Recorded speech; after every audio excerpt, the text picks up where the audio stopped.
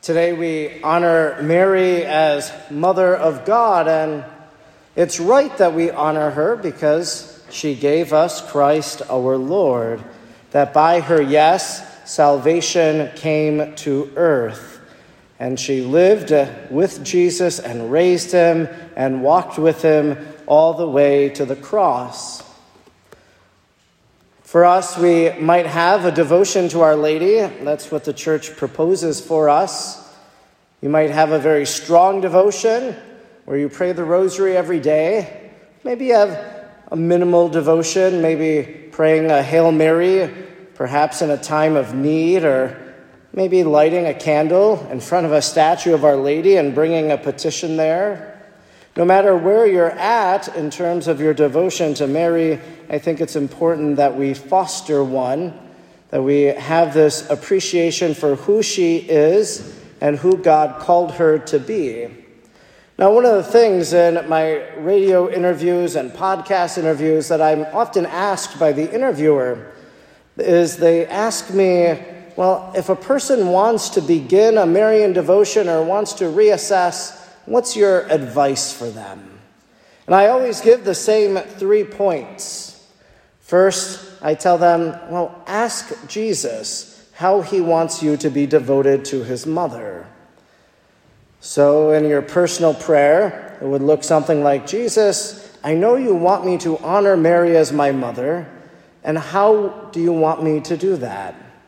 And over time, maybe it'll be revealed in a sense that you'll know in what way it is. At the wedding feast at Cana, Mary said, do whatever he tells you. And so if we ask, well, then we'll do what it is that the Lord prompts us. So simply ask the Lord. That's the first thing I always recommend. The second is I tell them, well, you should get to know Mary of Nazareth. And what I mean by that is that we get to know the biblical Mary. And I think we start especially with Luke's gospel. It's Luke's gospel that gives us the account of the Annunciation, the visitation, the birth. Today we have the adoration of the shepherds. And so we have these different accounts of who Mary is, what she did in the Gospels. And so if we get to know the biblical Mary of Nazareth and we read about her Annunciation, well, then maybe we begin to say, well, how is it that I can mirror what she did in my own life? Well, she says, let it be done to me according to your word. That's simply almost saying, thy will be done. But maybe we begin saying that. Or in our life, when we're moved to Thanksgiving, maybe we repeat the words of Mary saying, my soul proclaims the greatness of the Lord. Maybe we imitate her generous charity as she went and served her cousin Elizabeth, and we find someone like that in our own life that we can aid and assist. But getting to know the biblical Mary will help us then to know why it is that we should honor her and how it is that maybe we can imitate the Mother of God.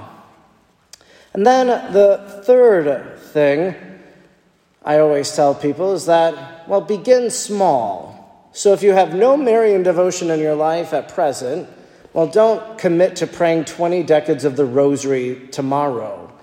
Well, maybe begin small. Maybe it's simply with one Hail Mary in the morning and one Hail Mary in the evening. That evolves to 3 Hail Marys. It becomes 1 decade of the rosary. It becomes a full 5 decades of the rosary. To begin small and then add as you go along. For a person who might already have a devotion to the Blessed Mother, well, maybe you ask Jesus, say, well, how is it that you want me to honor her even more than I already have? What devotion is it that maybe you're drawing me to this year? One of the things that I realized in the book I wrote, How They Love Mary, is that a lot of these saints have different devotions to Mary. That not each one of them had the same devotion, but it was very unique. And one thing I realized in my own life too is that one year my devotion to Mary might look in a particular way, such as in 2022, reading a 4-volume work, 2,600 pages about her life, revealed to a Spanish mystic. So that was a very unique devotion that I won't necessarily repeat again this year, but I find something else this next year then of how is it that you want me to be devoted to her.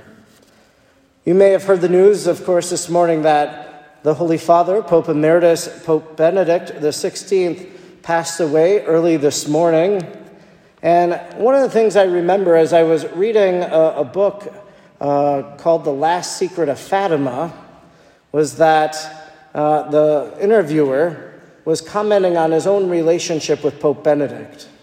And he said that when they would walk through the Vatican gardens, that they would come upon a statue of Mary and there'd be a bench there, and Pope Benedict would sit down and he would pray a decade of the Rosary.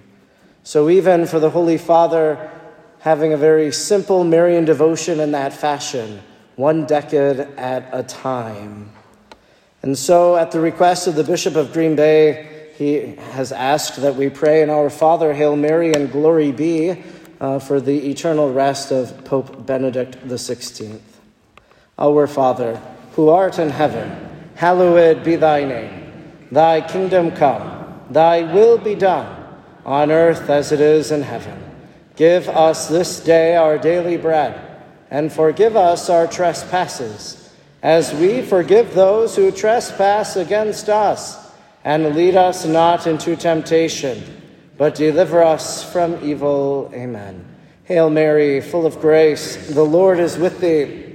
Blessed art thou among women, and blessed is the fruit of thy womb, Jesus. Holy Mary, Mother of God, pray for us sinners, now and at the hour of our death. Amen. Glory be to the Father, and to the Son, and to the Holy Spirit, as it was in the beginning, is now, and ever shall be, world without end. Amen. Eternal rest grant unto him, O Lord, and let perpetual light shine upon him. May he rest in peace. And may his soul and the souls of all the faithful departed through the mercy of God rest in peace. Amen.